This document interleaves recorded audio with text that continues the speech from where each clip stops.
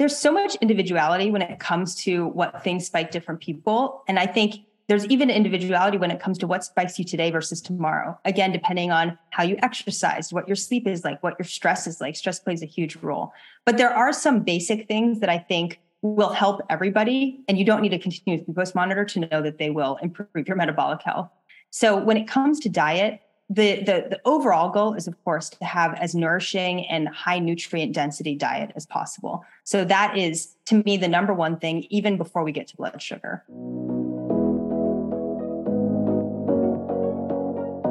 Hello, and welcome to the Art of Living Well podcast. I'm Stephanie May Potter, and I'm here with my co-host, Marnie Dotches-Marmette. We created the Art of Living Well podcast to empower you to live your happiest, healthiest, and most authentic life. Each week, we will bring you inspiring and motivating conversations covering health and wellness topics, including fitness, mindset, food, travel, product reviews, and strategies from a variety of experts, including our own bank of knowledge. We are excited to educate, motivate, and inspire you to change the way you perceive health and discover your art of living well. Get ready to feel inspired.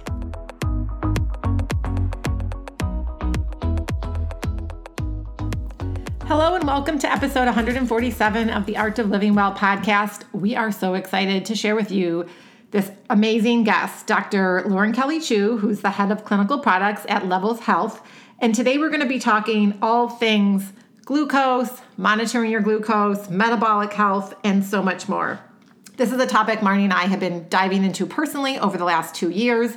We both have worn continuous glucose monitors, which we'll dive into more today, and just focus on the tips and strategies of how you can manage your blood sugar, which optimizes your overall health and longevity without even wearing a continuous glucose monitor. And Dr. Lauren is just a wealth of information. She's going to take this somewhat complex topic and really dissect it to make it super easy to understand, and then share with you all the strategies and hacks, if you will, that you can literally continue to eat some of the same foods that you're eating, but just by switching the order and the timing of how you eat and what you do after a meal, you can stabilize your blood sugar.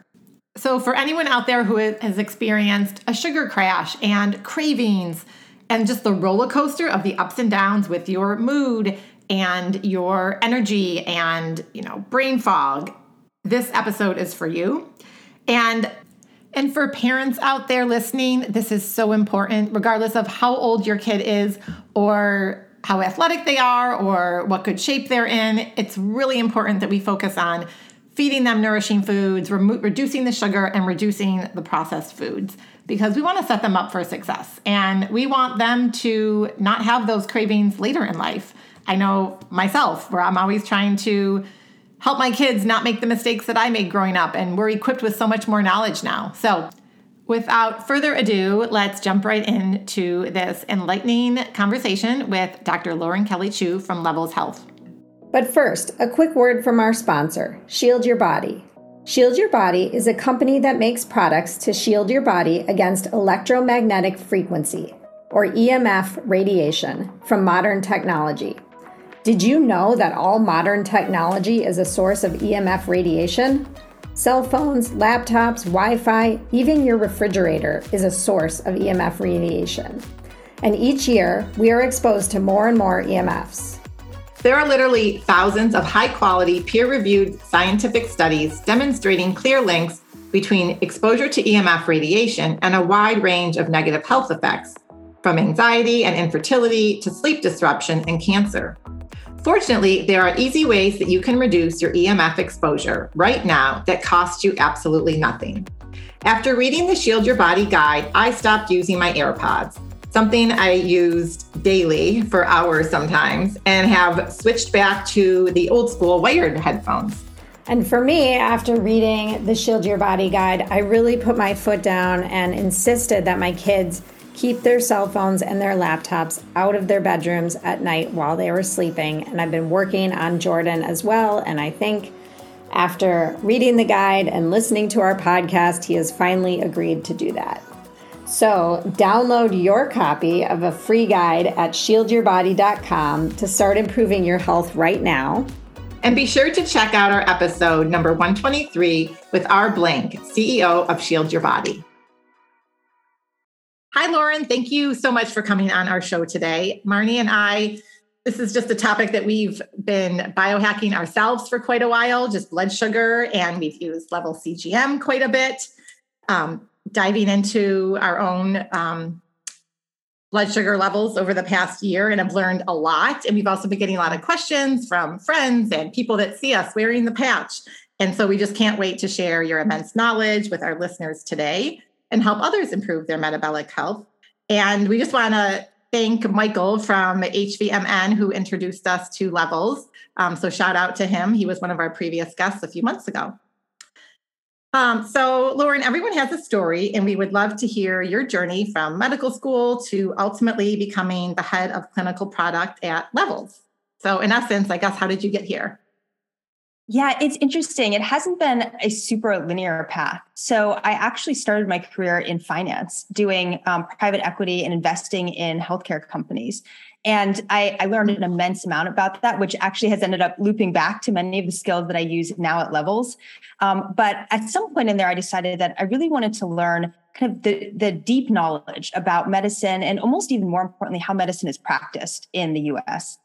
Because I felt that in order to eventually help to change the system, I had to see for myself what it was like.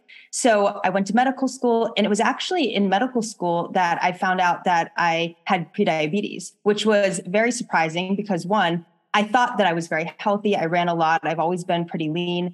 But also here I was studying how to take care of other people. And I had this situation going on in my own body that I wasn't even aware of.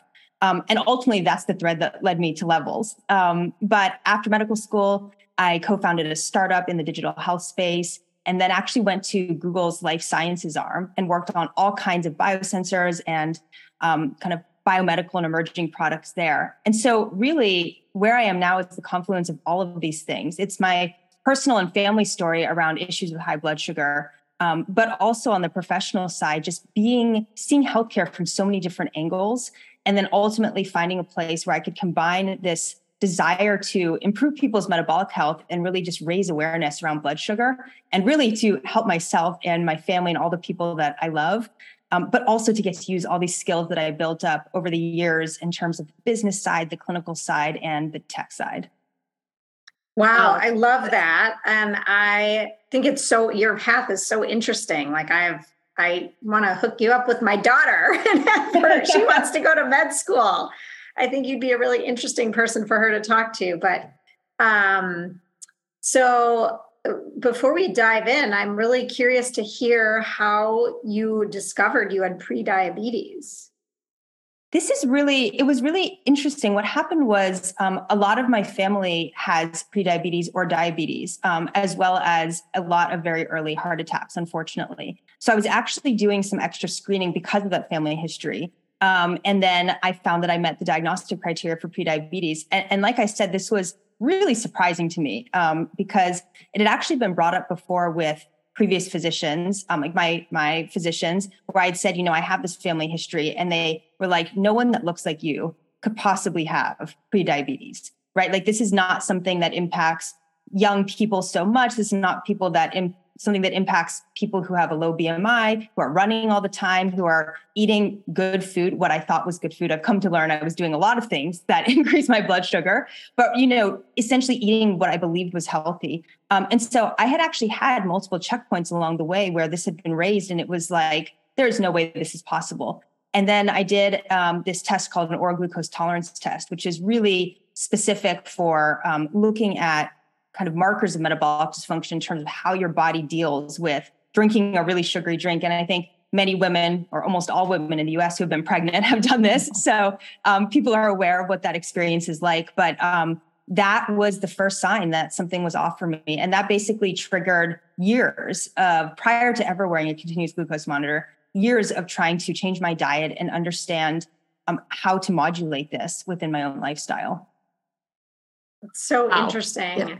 And I think we should just dive right into this. And before we talk about CGMs and levels specifically, we'd really love to lay the foundation of what we're all referring to as metabolic health, and what individuals can do today to improve their metabolic health. And we'd love for you to talk about, what metabolic dysfunction is and why it is one of the largest health crises facing the world today. Absolutely. And I think one of the things when it comes to blood sugar, just before really jumping into metabolic health, is people often associate it with prediabetes and diabetes. But part of our mission at Levels and my personal mission is to raise awareness that actually metabolic dysfunction is likely happening in about 9 out of 10 Americans right now. So this is not something that's just for people with the diagnosis. This is impacting almost all of us to some extent. So what is metabolic health? I think the place to start is, what is metabolism? And really, that's just the complex biochemical processes that our bodies use to turn the food we eat into energy for our cells. We have about 37 trillion cells, and all of those cells need to be able to do this process in an effective way. So as you can imagine, this is a really intricate and elegant balancing act for the body. And when that is all going optimally, we say you have good metabolic health. Unfortunately, many of the lifestyle factors that we have now, for example, eating really highly processed foods or very high carb or high sugar foods, oftentimes not even knowing it, really disrupts this elegant process. And that leads to metabolic dysfunction. And that is really the beginning of the pathway towards prediabetes and diabetes. But again, along the way, people will be experiencing, including what I was experiencing, many things that we've just accepted as normal. Right? Like many of us accept a little bit of brain fog or an afternoon crash or kind of disrupted sleep that doesn't feel quite right. All of these things we just accept as part of being alive. But I think the reality is that our actual normal is probably in the absence of almost all of those things. I love that you said that. We actually were just interviewing someone that kind of similar, like people walk around thinking this is normal, whether it's the brain fog or headaches or sleep issues. So can I ask, what were your symptoms before you were diagnosed pre-diabetic? And I, it was interesting that you said, your doctor looked at you from a physical standpoint and said, there is no way someone who looks like you and runs or, is active could be pre-diabetic. And I think that's something that we want to dive into as well, because I think a lot of that's a belief that a lot of Americans at least have. Mm-hmm. If you had asked me at the time, do I have any symptoms? I would have said, no, I am perfectly healthy. I'm tired because I'm in medical school, but I'm really healthy. Looking back, there were all these things happening that I didn't identify at the time. For example, really intense afternoon crashes. I mean, I remember, for example, finishing seeing the morning patients, having lunch with the med students and the faculty and everybody, and then just feeling like I could lay down on the floor and go to sleep. And not because I wanted a rest. It was like because I needed a rest. I mean, it was almost painful to try to stay awake. And that just didn't make sense to me. But of course, I attributed it to the fact that I was getting no sleep, which I'm sure did not help. But now I realized that really wasn't me. That was probably really high and low blood sugar happening.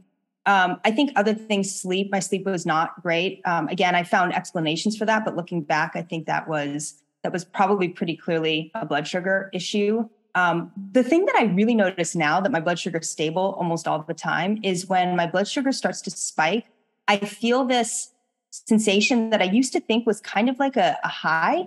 It's hard to explain. It's almost like you start to feel this buzzing, and it feels kind of good, but also a little bit strange and like there's an edge. I used to think that was, I don't know, my energy starting to rev up, or maybe it was time for me to go for a run. Now I know that feeling is my blood pressure spiking. Whenever my blood pressure spikes, now I feel it immediately, and I can predict before ever looking at my continuous glucose monitor that I'm having a spike. And that's like on the amazing. crash. Wow. I'm so amazed that you are that tuned into your body. How long did it take you to get to that point? A while, actually, because I think this is something that I think is really important to me when we talk about tech and all of these different tools we have for this. Is ultimately the goal in my mind is that people use these tools to really learn how to feel their own bodies, so that eventually you're not dependent on a tool. You have that sensation in your own body. I think for me, it was such a different experience to have stable blood sugar. And it took me quite a while to figure out how to get that. And I ended up having to, for example, explore keto and a variety of other things. But as soon as I had a period of, for example, a full month of essentially really stable blood sugar, when I had my first spike, and it was accidental because I ate something that was marketed as keto that actually created a blood sugar spike, I felt it immediately in my body. And I thought, what is going on? And I checked my blood sugar and it was rising. And that was the first moment when I said, oh, that feeling is a blood sugar spike, because I hadn't had it for so long. So it was really noticeable. Wow. So you mentioned a startling statistic of 9 out of 10, Americans being pre-diabetic or having some form of metabolic dysfunction. But yet a lot of people don't even know it, including yourself a number of years ago. And a lot of these can be, young children, correct? Like much younger than adults. So, just curious, like based on what you're seeing at levels, because you guys are collecting a lot of data, obviously, what do you believe are some of the major causes? And we can talk a little bit about more food and lifestyle and maybe diving into some of that. All of those things. So I think if we start with diet, the way that we eat now here and also in many places around the world is really processed, very high carb and very high sugar. So about 60% of American calories come from highly processed food. So that gives you an idea of, as a collective, how we are fueling our bodies. And then you add on top of that all kinds of sources of sugar and carbs, and oftentimes sugar and carbs stripped of protein. So if we go back to processed foods, many processed foods, they actually purposely strip protein out of them for two reasons. One is it's much less satiating. So they know that it will create much more of an addictive response where people want to eat more and more and they'll never feel full. And the other side is they can actually sell that separated protein to other food manufacturers for other foods. So this is just one example of the types of processes that are happening that eventually becomes the food that we put in our mouth. And many of these things are subsidized. There's so much complexity there. But ultimately what happens is our cells are just bombarded with all kinds of essentially sugar, different forms of sugar and other toxins that we weren't really designed to manage. And so they just get overloaded. And I think the body is so beautiful and resilient, and it really tries to keep up with this. And we can talk about insulin, but we have all these mechanisms for trying to pull our blood sugar back down. And our bodies will keep doing that as much as we can. But eventually, even the most resilient body tires out. And it's really that tiring out when you start to then see the blood sugar numbers getting really off and becoming a more formal diagnosis. But the reality is that those diet-induced impacts are happening long, long before you see it reflected in the labs that are typically given today in physician offices. And then the other piece of it, which you mentioned, well, there's several pieces, but the other core component is movement. We're not moving our bodies nearly enough, which I think everyone knows at this point, but it really, when it comes to blood sugar, muscles suck up blood sugar. Muscles use blood sugar. So when you're not using your muscles, you've got all this blood sugar in your blood, and it doesn't really have anywhere to go. It's just sitting there. And so eventually, of course, it does go in a little bit into the muscle, but less if you're not using the muscles. It goes to the liver and it's converted to fat. And this is the process that our body does to get all that toxic blood sugar out. But the lack of exercise makes this much harder on the body than it would otherwise be. And then, as you mentioned, there's all kinds of interesting things around stress, around sleep, around all kinds of other aspects of the ecosystem really within which we live our lives. Well, it's like there isn't just one component of health. And this is just a prime example when we're talking about a very serious medical condition, that it's not just the food, but it's the movement and the stress and the sleep. So you mentioned something though, just real quick, Lauren, about getting a test at your doctor's office. So what could people do if someone's curious right now about their blood sugar level? Can they go to their doctor and get like a fasting glucose test? And how would that help them? This is a really important topic because I think this is something that really needs to change in terms of how medical care is practiced right now. The two most typical tests that primary care physicians will give is fasting glucose and hemoglobin A1C. And probably many people in your audience have had one or both of those done because they're pretty standard. The thing about those, though, is that they're lagging indicators of a problem. So I think the easiest way to think about it is we just go through an example of what this would look like. So let's say that you go to your doctor, you get a fasting glucose, it's normal. Your doctor and a fasting glucose is, what is your blood sugar after a night of not eating? So basically, what is it at baseline? And let's say it's normal. And your doctor looks at it and says, you definitely don't have a problem. If that's normal, it's fine. Well, the reality is that, like I was saying before, your body has so many ways to compensate for the barrage of sugar that you're giving it that it can actually produce a normal fasting glucose. But the question is, how much effort did it have to do to get you there? So this goes back to insulin. And insulin is just the hormone that signals the body to move sugar out of the blood and into muscles, liver, and fat. So let's say that you had a super sugary meal the night before your fasting glucose, and your body responded to that by producing a ton of insulin. So it was successfully able to pull that blood sugar down. And by the time you got that test in the morning, you had a normal fasting glucose. But that high level of insulin, that's not cost-free. Over time, having high insulin like that over and over and over leads to metabolic dysfunction and insulin resistance. And so you can actually go a very long time having what appear to be normal fasting glucose numbers, but there's a lot going on behind the scenes that suggests that actually there's quite a bit of dysfunction happening. The other thing about fasting glucose and really labs in general is that we have these arbitrary cutoffs.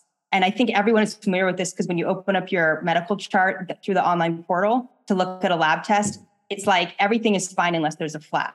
And really that flag is just saying it was outside of the normal range. But the reality is that, let's say that, so for example, for fasting glucose, the cutoff for prediabetes is 99 or 100, depending on how the system does it, but let's call it 99. Essentially, if you are 98, you will be told it is fine, no problem. But if you are a 101, it's a problem. Now you have prediabetes. That just doesn't make sense, right? Like health is a spectrum. And so they're really, and the reason I mention that is because one thing that people can do who are using fasting glucose to try to understand their health is if you do see a trend line of it rising, even though it's still in the normal range, that's a good indicator that things are not moving in a good direction. And your doctor will never say that's a problem, or most doctors will not say that's a problem, but it is clearly a problem. You're moving along a spectrum.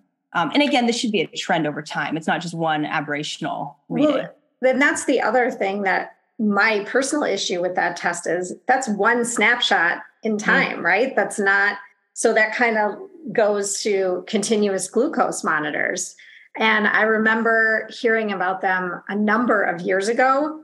I can't remember where I read it first, where people were starting to use it, not just because you have diabetes, but for their own informational purposes to manage their health. And I was thinking to myself, that is so crazy. You're going to stick a needle in your arm and who's going to do that? I remember my initial reaction to it. This was a long time ago. And, here I am talking with you, and I've done it many times now. And I'm wondering if you can talk about what that is, a continuous glucose monitor, because I don't know if our listeners even understand what that is and how it can give you different information than that one test, which is a snapshot, on one given day. Yeah. So a continuous glucose monitor is a small sensor that you wear on your arm. It has a filament about the size of a strand of hair that just sits right below the skin, and it measures your blood sugar in real time. And like you said, I think this can be life-altering from the perspective of having a window into your body that is very hard to get any other way, simply because of the way that labs are done in the country and really all over the world. And also just the limitations of technology. So this is a really amazing tool. And what happens is that when you're wearing this, you eat something or you exercise in a certain way, and you can see in real time what the impact on your blood sugar is. So exactly like you said, fasting glucose is a snapshot. You don't know what happened the night before exactly, or maybe you were stressed, you got poor sleep, right? Or even for hemoglobin A1C, which measures your average glucose over the past several months. But even there, you don't know what was actually happening there. You could imagine that it was like a roller coaster, up and down and up and down and up and down. But that hemoglobin A1C is essentially giving you the average. So again, you can have this longitudinal look, but unless you know the details of actually what's happening moment to moment, it's very hard to have the full picture.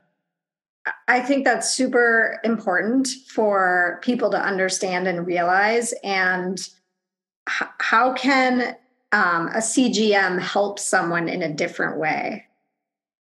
Right. So it's really what you said. It's about the continuous nature of it. I think well, for one, it's the data that you get from doing that, right? Like you get these moment to moment information that, again, is just very hard to get in any other way. Diabetics for years have had to do finger pricking, where they're finger pricking to get their blood sugar every couple hours with every meal, like really many times a day. And that prior to continuous glucose monitoring really is the best way to do this. So that's not it's not comfortable. And it's also not particularly practical. But the other thing about continuous glucose monitoring is it's a tool for accountability. It's a tool for closing that feedback loop where you're able to actually see the impact of your actions in the moment, practically. So I think there's relatively few things in our lives when it comes to health where we get feedback that quickly. You think about something like weight loss, for example, or weight maintenance. Here you are exercising, eating well, sleeping well, doing all these things. It might be weeks or months before you're really able to see a change. And that doesn't mean that there's not benefit. I think there's a lot of evidence there's benefit in the moment immediately. But in terms of your ability to get that feedback loop and that consistency in terms of seeing the benefits of what you're doing, continuous glucose monitoring is such a shorter feedback loop. And I think that can be really powerful. I think it's such a great accountability tool. I mean, people use their watches and they monitor steps, but this is like really biohacking, in its truest form, because it's analyzing what's going on inside your body.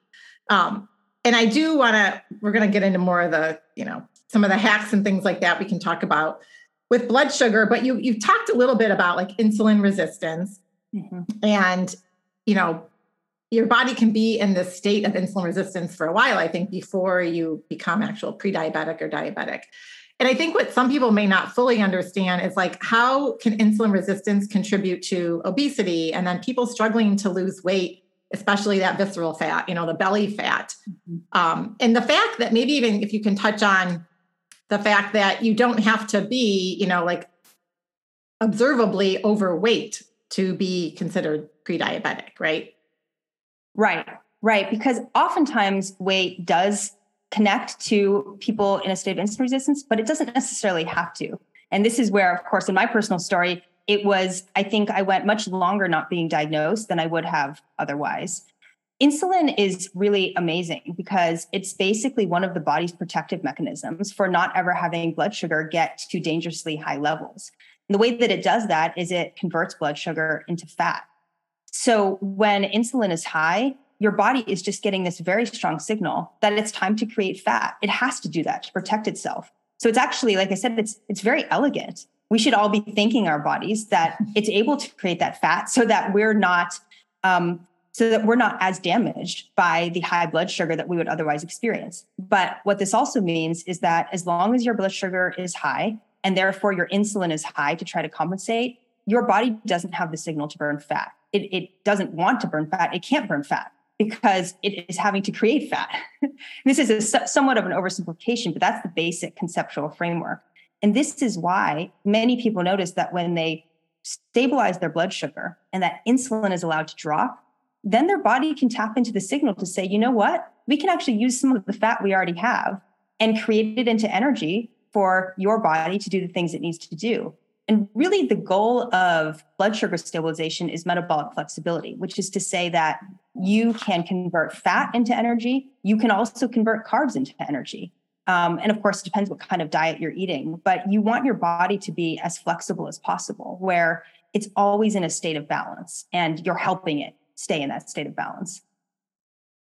Is there a way that a person could know when they're in that state of metabolic flexibility? There's a variety of ways. If you're wearing a continuous glucose monitor, you can see that you have metabolic flexibility because you can eat different kinds of meals and your blood sugar will remain mostly stable. Of course, it's not ever a flat line, and the goal isn't necessarily a completely flat line because you could drink oil and get a flat line, and that's obviously not conducive to a nutritious diet. But the goal is just to have really gentle rises and gentle falls. If you have metabolic flexibility, you'll be able to maintain that eating a mixture of different types of foods. Of course, even people who are metabolically flexible, if you eat a whole bunch of carbs or sugar, you will get a spike because there's your body just can't keep up fast enough. But in general, you'll see that you're able to do that. The other thing I would say is, well, of course, if you notice that you're losing fat, that suggests that you're able to burn fat. But also depending, I mean, there are various tools, for example, for people who are doing keto diets and therefore they're actively creating ketones. There are ways to measure that, for example, in the breath or in the blood through finger pricking, and some people get very into that.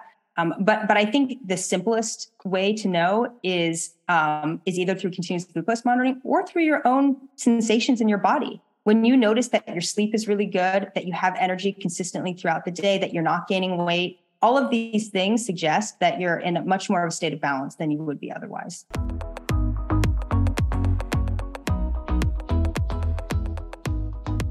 How would you like to wake up on January 1st and not feel like you needed a complete reset because you overindulged from Halloween through New Year's? And I know how tempting the cookies are. Trust me, I have been there before. But wouldn't you like to be part of a community of like-minded women who, during the holiday season, which can be stressful but also so much fun, you were able to hold true to your health goals and thrive with a community of like-minded people who are going to hold you accountable? So we have this awesome program kicking off on November 16th. It's going to run 30 days. And I don't just want you to take our word for it. I want you to hear what some of our prior participants have had to say. I would recommend the 30-day Holiday Thrive program to anyone who wants to help themselves focus on their wellness goals, be it nutrition, meal planning, exercise, meditation, self-care, in a very supportive environment. I very much felt supported by Marnie and Stephanie. It was helpful to hear that they have the same struggles, and even though they may be farther along on the path to wellness, the work of eating right, sleeping, moving is a daily goal for all of us. Well, we're here to help you on your journey to find your art of living well. Click the link in our show notes, message us, head on over to our website. You know where to find us, DM us on Instagram. We can't wait for you to join our community.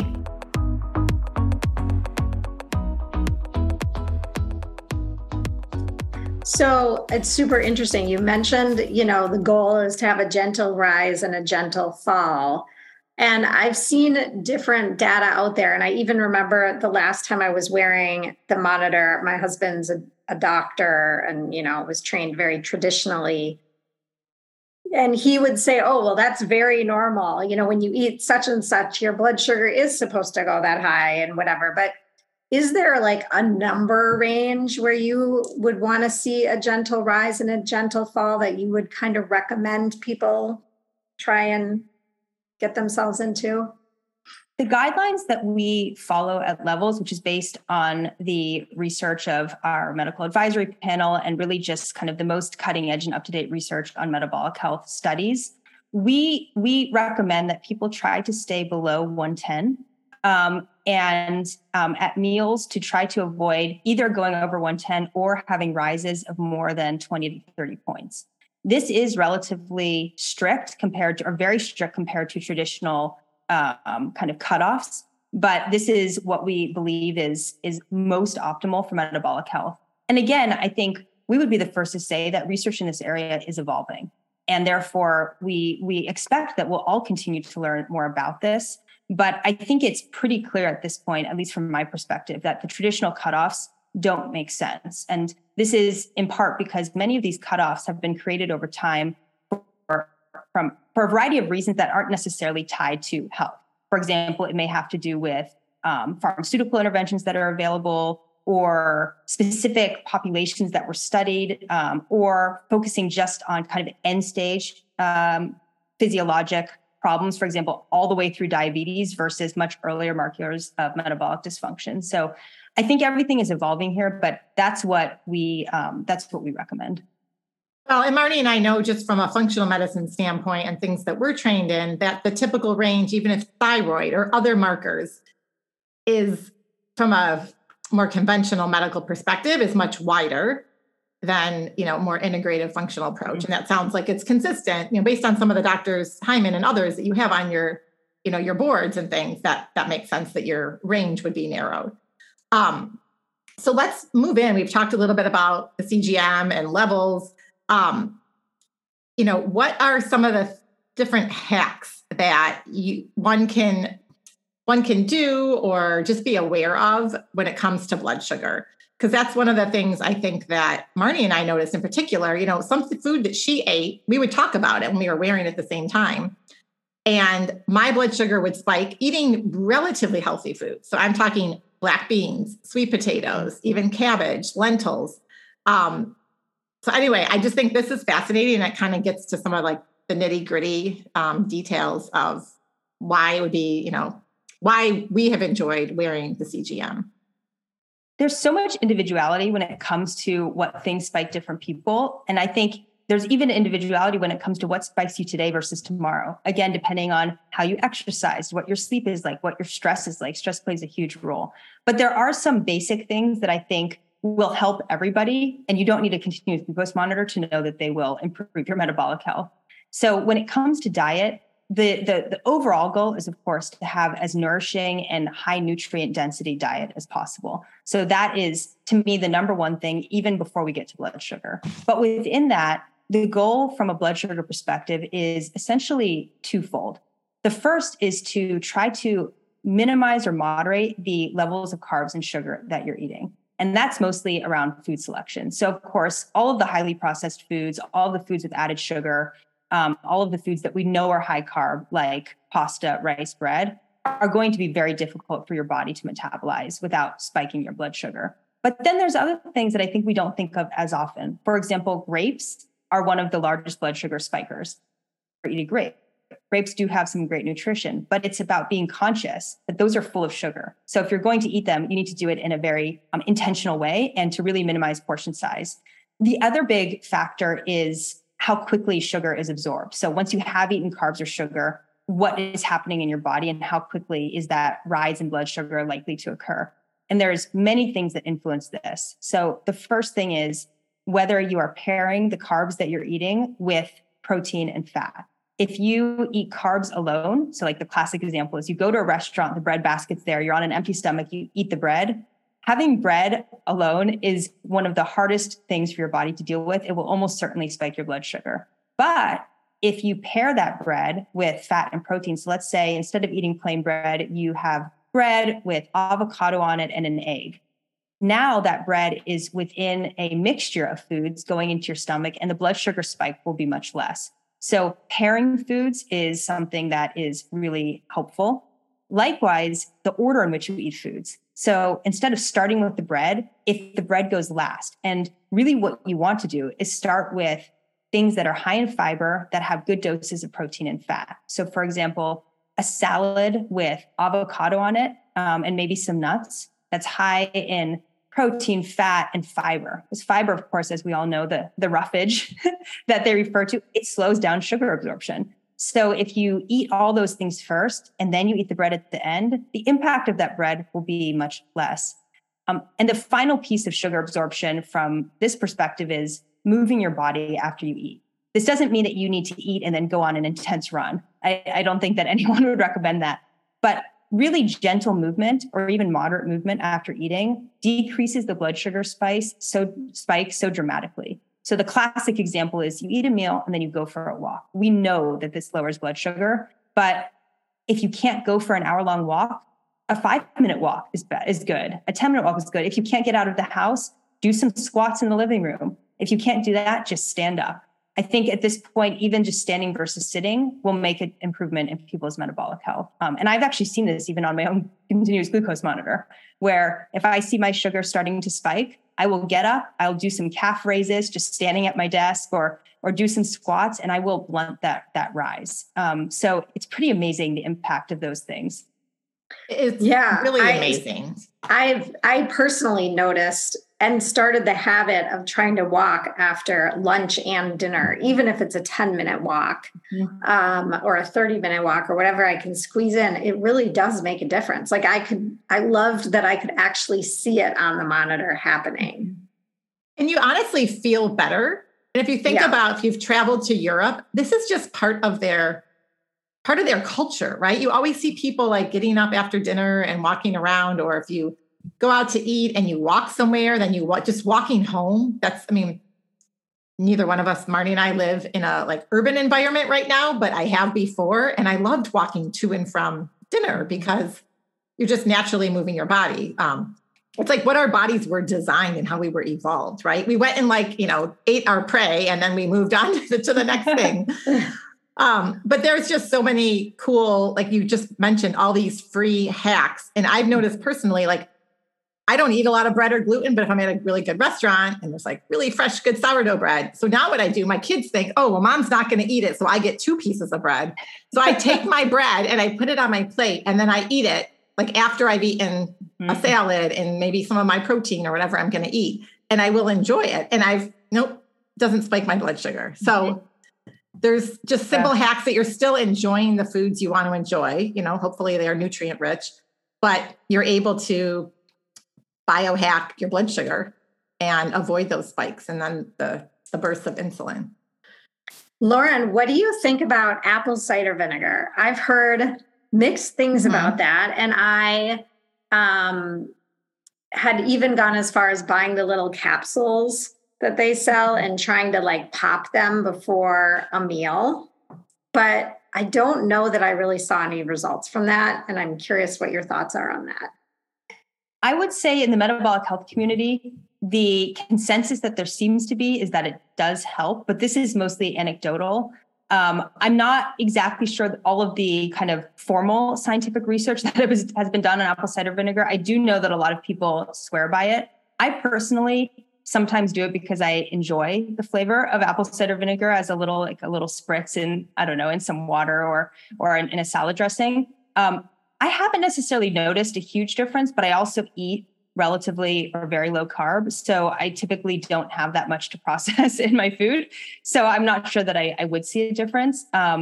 So unfortunately, I don't know that I can give a specific answer to that, except that I think it's like everything, which is it's about experimentation and what works for your body versus someone else's body. I know that others have talked about, for example, squeezing a fresh lemon into water and drinking that before eating, and that the acidity of that there's something about that also reduces the impact of the blood sugar load. But again, I think these are all things that are tools for people to try. But the most powerful lever, of course, is what you're eating in that meal and how you're moving your body. I was just going to say, and then what about alcohol? That was another thing I was thinking about. Alcohol in general does tend to pull blood sugar down. But again, this to me kind of falls in the category of oil. So using alcohol to offset a blood sugar spike is not part of a healthy plan. Right? And I think there's more and more evidence about the potentially harmful effects of alcohol. And actually, there was a great podcast in the Huberman podcast recently all about alcohol and talking about all of the impacts on the body. So it does tend to reduce blood sugar in people for a variety of reasons, but definitely, in my mind, not something that should be used for that purpose. And actually, if you drink too much alcohol, you can get quite a bit of blood sugar dysregulation because of the impact on the liver and the body generally.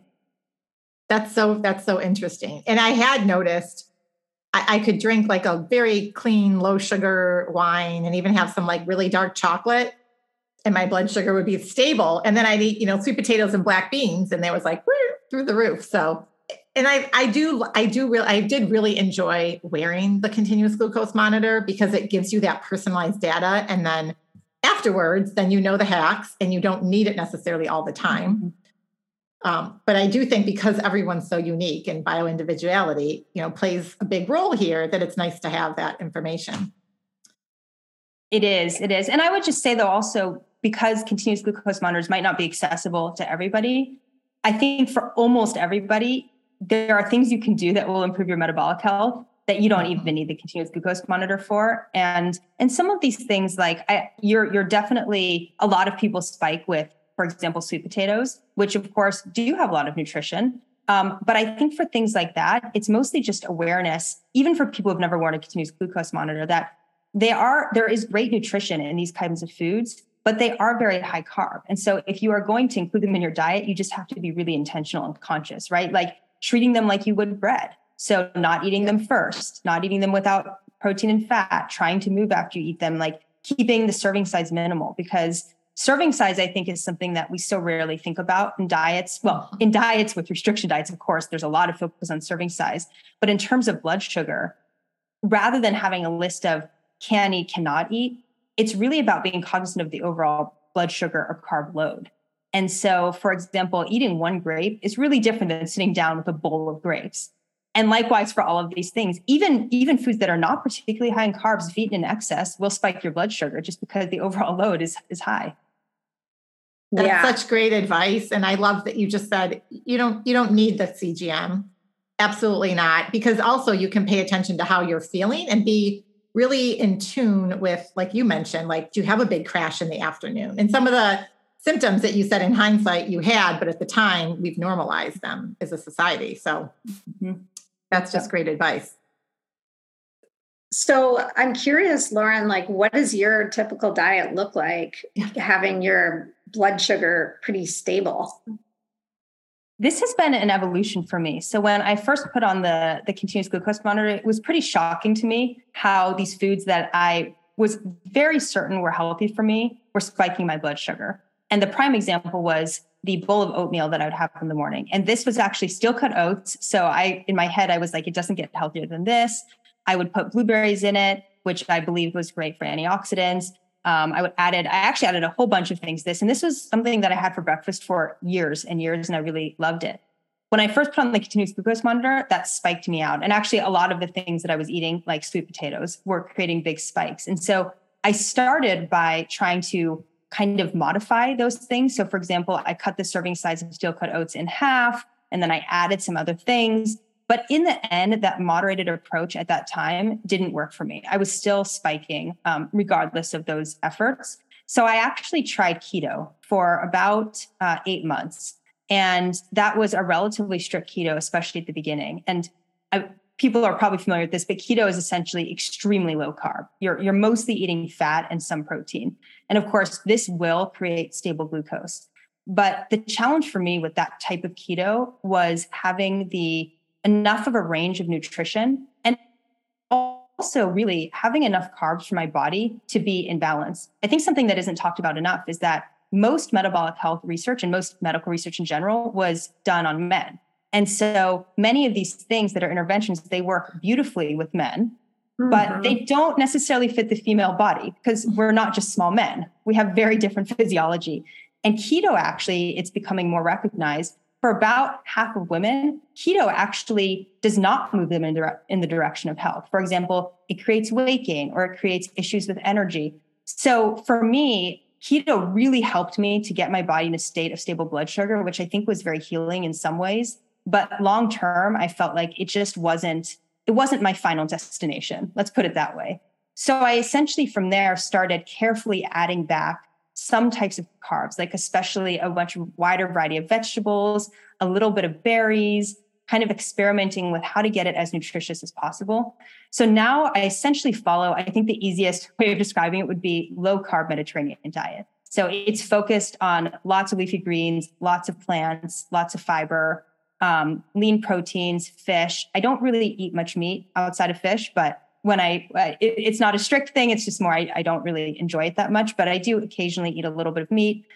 And that's really worked for me. So that's what I've stayed with. And I think one thing that is interesting for people who are experimenting, especially if you're wearing a continuous glucose monitor, is that what your body can handle when you're coming out of metabolic dysfunction versus what it can handle when you have established really good metabolic health is very different. So things that spiked me a lot at the beginning before going keto, now I eat them with no problem. And so it's really an evolution. And as your body gets more and more in balance, you're able to tolerate different things than you were previously. The other thing is I've added strength training. I've changed some things in terms of my body as well to try to help with this, but it really has been amazing to watch the evolution. You brought up something that just triggered a question in my head. Do you think that if you have a food sensitivity, that can be evident in a spike in your blood sugar? So is there any correlation such that when you remove the food, like you did, and you removed all these foods, and now you're able to enjoy them without the spike? That is a really good question that I don't know the answer to. One thing that I do think is interesting, though, is that the body's stress response and kind of inflammatory response when it's in a state of insulin resistance or with continuously high blood sugar does also then further the cycle. So when you think of, for example, fight or flight, if you think you're going to have to run or fight, it'll spike your blood sugar up so that you can do that. So to the extent that a food allergen is triggering that inflammatory response, I suspect it probably would have an impact on blood sugar simply because you're now in this state where the body thinks it needs to be on alert and potentially ready to mobilize in some way. So I do think there's probably a lot to be said about bringing the body out of that inflammatory state, out of a state where the immune system is revving, into a state of kind of calm and balance. I would expect that that would improve things. But again, just brainstorming here. I'm not sure the answer. No, that's great insight. Thank you. So one other thing we wanted to kind of touch on is, and this gets to even your story and your journey, is sugar, just in general, like pure sugar, the stuff that we know is going to spike your blood sugar. But I just see a lot of parents out there with, kids that they're drinking the sugary drinks and then they're having the snacks and they're eating a very high carb diet. But because their kids are thin or they're athletic, they kind of dismiss it. Like they may recognize that, oh yeah, my kid's having a lot of sugar, but they don't consider it to be anything to really be concerned about at this point in time because their kids may be 8 or younger or 10 or 12 or even a teenager. But I would love your insight, like that you could share with those parents out there. Like, why is it important at this age, regardless of what age your kid is, to be mindful of their sugar intake, and like any strategies or tips that you would suggest to help educate, just be aware. It's not like I'm suggesting that anyone go on some sort of a diet or anything like that, but just how can they kind of slowly start to change some of these behaviors to have this long-term like implication? Like think about your kid in 10 to 20 years, right? Mm-hmm. And I would add on to that, not only do they think it's not a big deal, but I know parents whose kids are athletes and whatever, they think their kids need it. Like they actually think my kid needs the calories. My kids need the Gatorade filled crap because they're working out 6 hours a day or whatever, and their body needs it. And I'm thinking you're setting them up with all these habits that are going to be a problem later in life. I agree. And I think there's two main things here. So one is for children in general, the foods that they're eating definitely impact their physical well-being. And I think we know this intuitively, but you can actually see it in the rates of, for example, obesity in children, and even the liver developing fatty storage areas. So fatty, non-alcoholic fatty liver, we now see in children. This is not something that was seen in the past. So we can see collectively, just from looking at the research, that the way that children are eating now is negatively impacting their health. And even if they are thin, that, first of all, that doesn't mean that they're not developing fat storage in other areas, for example, around their organs or in the liver. But also, I think increasingly people are realizing that many of the behaviors that are considered kind of bad behavior for children, for example, acting out or being super rambunctious or being kind of fussy, these are probably blood sugar spiking and crashing. And we don't even realize that that's what's happening in our kids. It's just, again, another thing that we've considered normal, right? Like, oh, he's hyper, or he, whatever, or she. And maybe there's an element of something there in the personality because, of course, children are beautiful and interesting young humans. But also, they're constantly being flooded with sugar. And unfortunately, this tends to happen from the very moment they wake up because breakfast tends to be one of the most sugary and carby meals that all of us eat. You think about waffles, pancakes, the Pop-Tarts, right? All of this stuff is just really blood sugar spiking. So there's the piece of how it's impacting them in the moment. But then you're also setting up their kind of behaviors and the ways that they think about food and diet for their whole lives.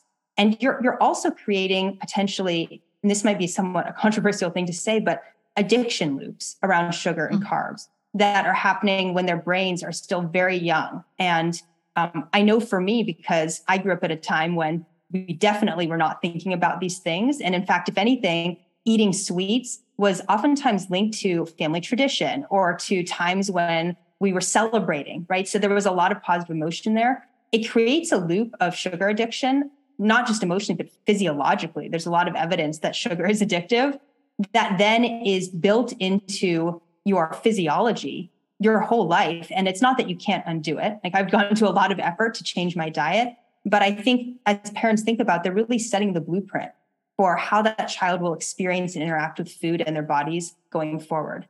In terms of athletes, this is a big area of debate even for adults, right? Like, is there any actual validity to carb loading? I think the levels perspective, or I'll say the perspective of many of our advisors, is that carb loading is not needed. Actually, this goes back to metabolic flexibility, where your body does best when it's able to utilize a variety of energy sources to perform. And so if you take it to the extreme, there are actually elite athletes who are keto, which is to say they basically don't eat carbs, or they will do their sports fasted.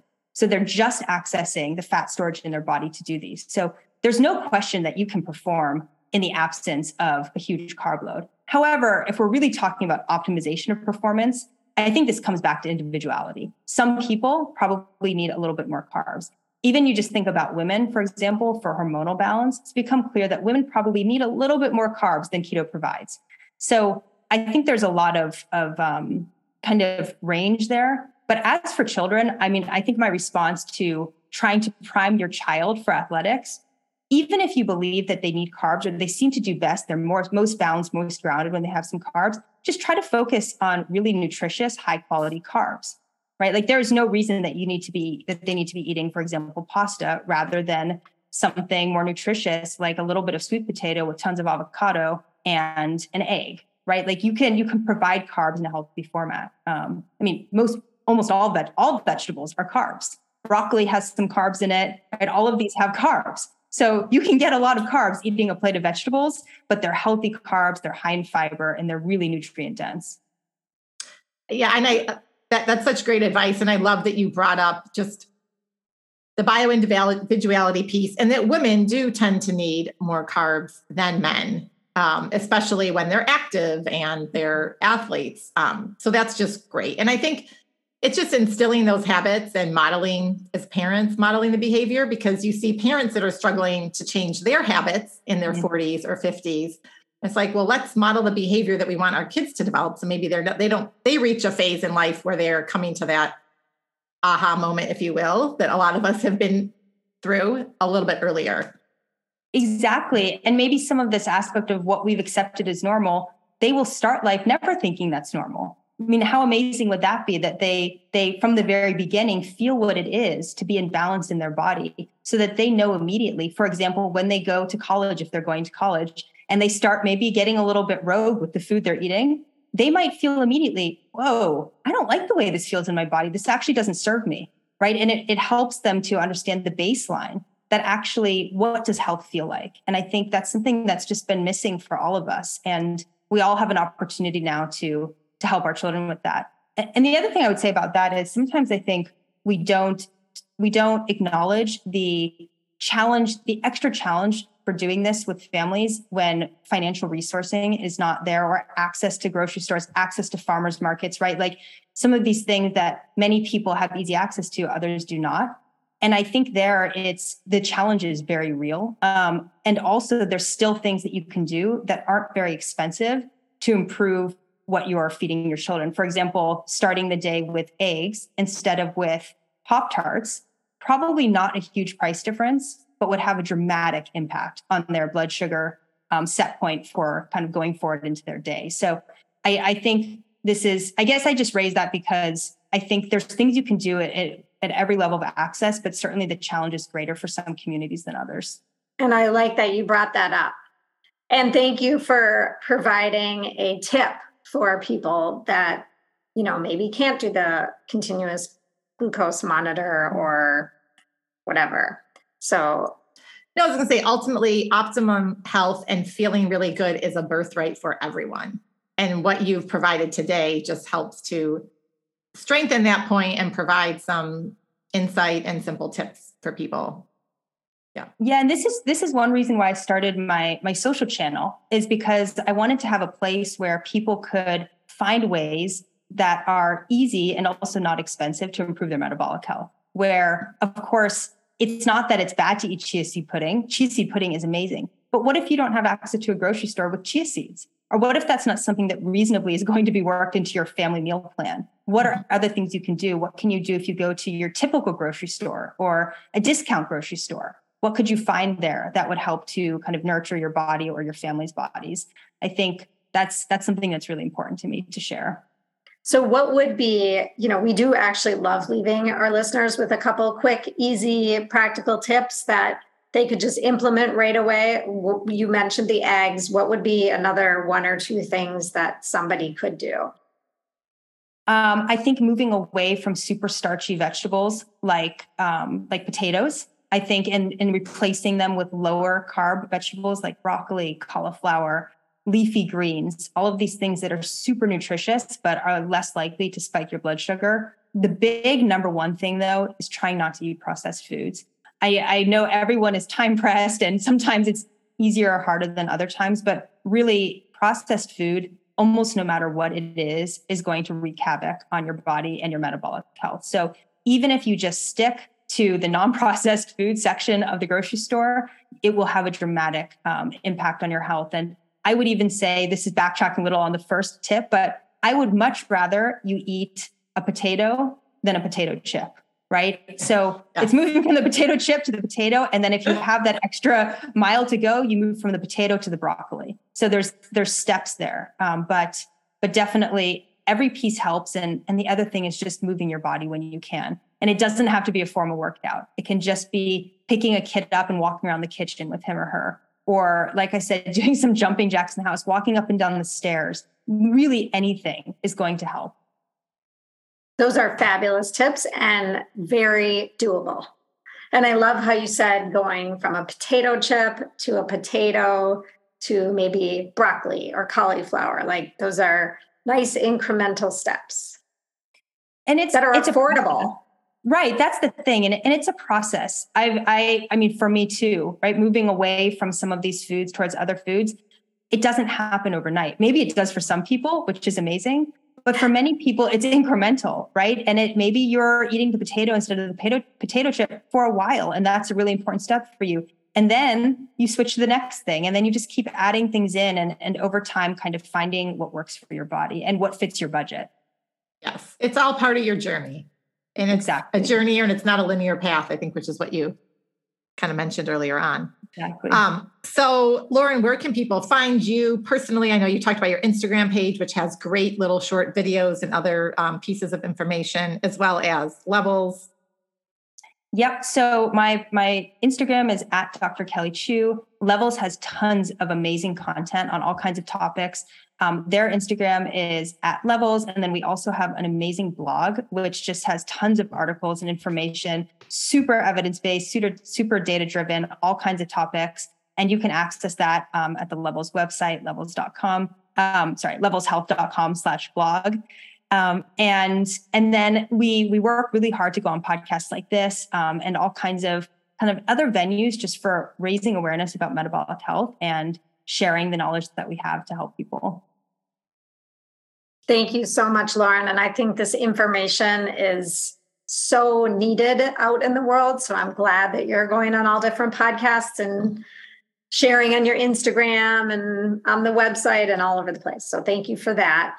And as we wrap up this conversation, one question we do like to ask all of our guests is, what does the art of living well mean to you?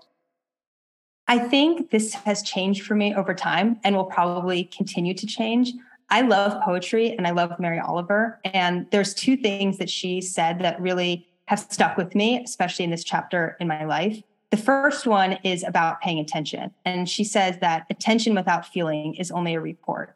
And I think I find this so relevant in all aspects of my life, where it's really about noticing all the details and paying attention to the things that you care about so that I'm as present in my body as possible as I go through the experiences of my life. And that I'm able to feel the emotions of that as they overlap with the different things that are happening for me and that I'm learning and growing in. And the second thing that she said that I've been thinking about a lot recently is to keep some room in your heart for the unimaginable. And I think working both in health tech, but also just in the other aspects of my life, I love to dance. I dance a lot. I love being with the people I care about. I love walking in nature. That so much of this is about imagination, about what is possible. And I think especially during the last few years, when sometimes it felt like there wasn't as much space for that, I've really just tried to keep that aspect of imagination alive, because that to me is really a lot of the excitement and joy of life. Oh my gosh, that was beautiful. That was really beautiful. Thank you. Just such good insight, both of those. Yeah, I love Mary Oliver. Be more present in the unimaginable piece. And like you said, just being a little bit spontaneous and doing what brings you joy. Exactly. And being present in those moments. Right. And that you really probably can't even predict what those will be. And for me, it's the more that I try to control and predict what is next in my life, the less that I, one, feel present, and also the less kind of joyful it is. Because to me, at least, life isn't really about control. It's about experience. And that's something that doesn't come easily to me. So I'm really trying to practice it. Okay, I think really relate to that. Yeah, it doesn't come easily to most humans, I think. I think we're all like wired to control, and we're all trying to undo that. It's very hard. And I think, well, and it's interesting because in many ways, I think that we think that the more control we've had in the past, that it's led to the outcomes that we wanted. So it's kind of this self-reinforcing loop. But really the more I go along, the more I realize that actually the moments when I was trying to control were not necessarily the most beautiful and joyful moments in my life. It was actually, like you said, when I was just spontaneous and just experiencing. Mm-hmm. I couldn't agree more. Well, thank you so much for coming on our podcast. This has been fun and enlightening, and we know our listeners are going to just walk away with so much good, juicy knowledge and inspiration to improve their metabolic health. So, thank you for having me. This has been really fun. Yeah. Have a great day. Thank you. You too. Bye-bye.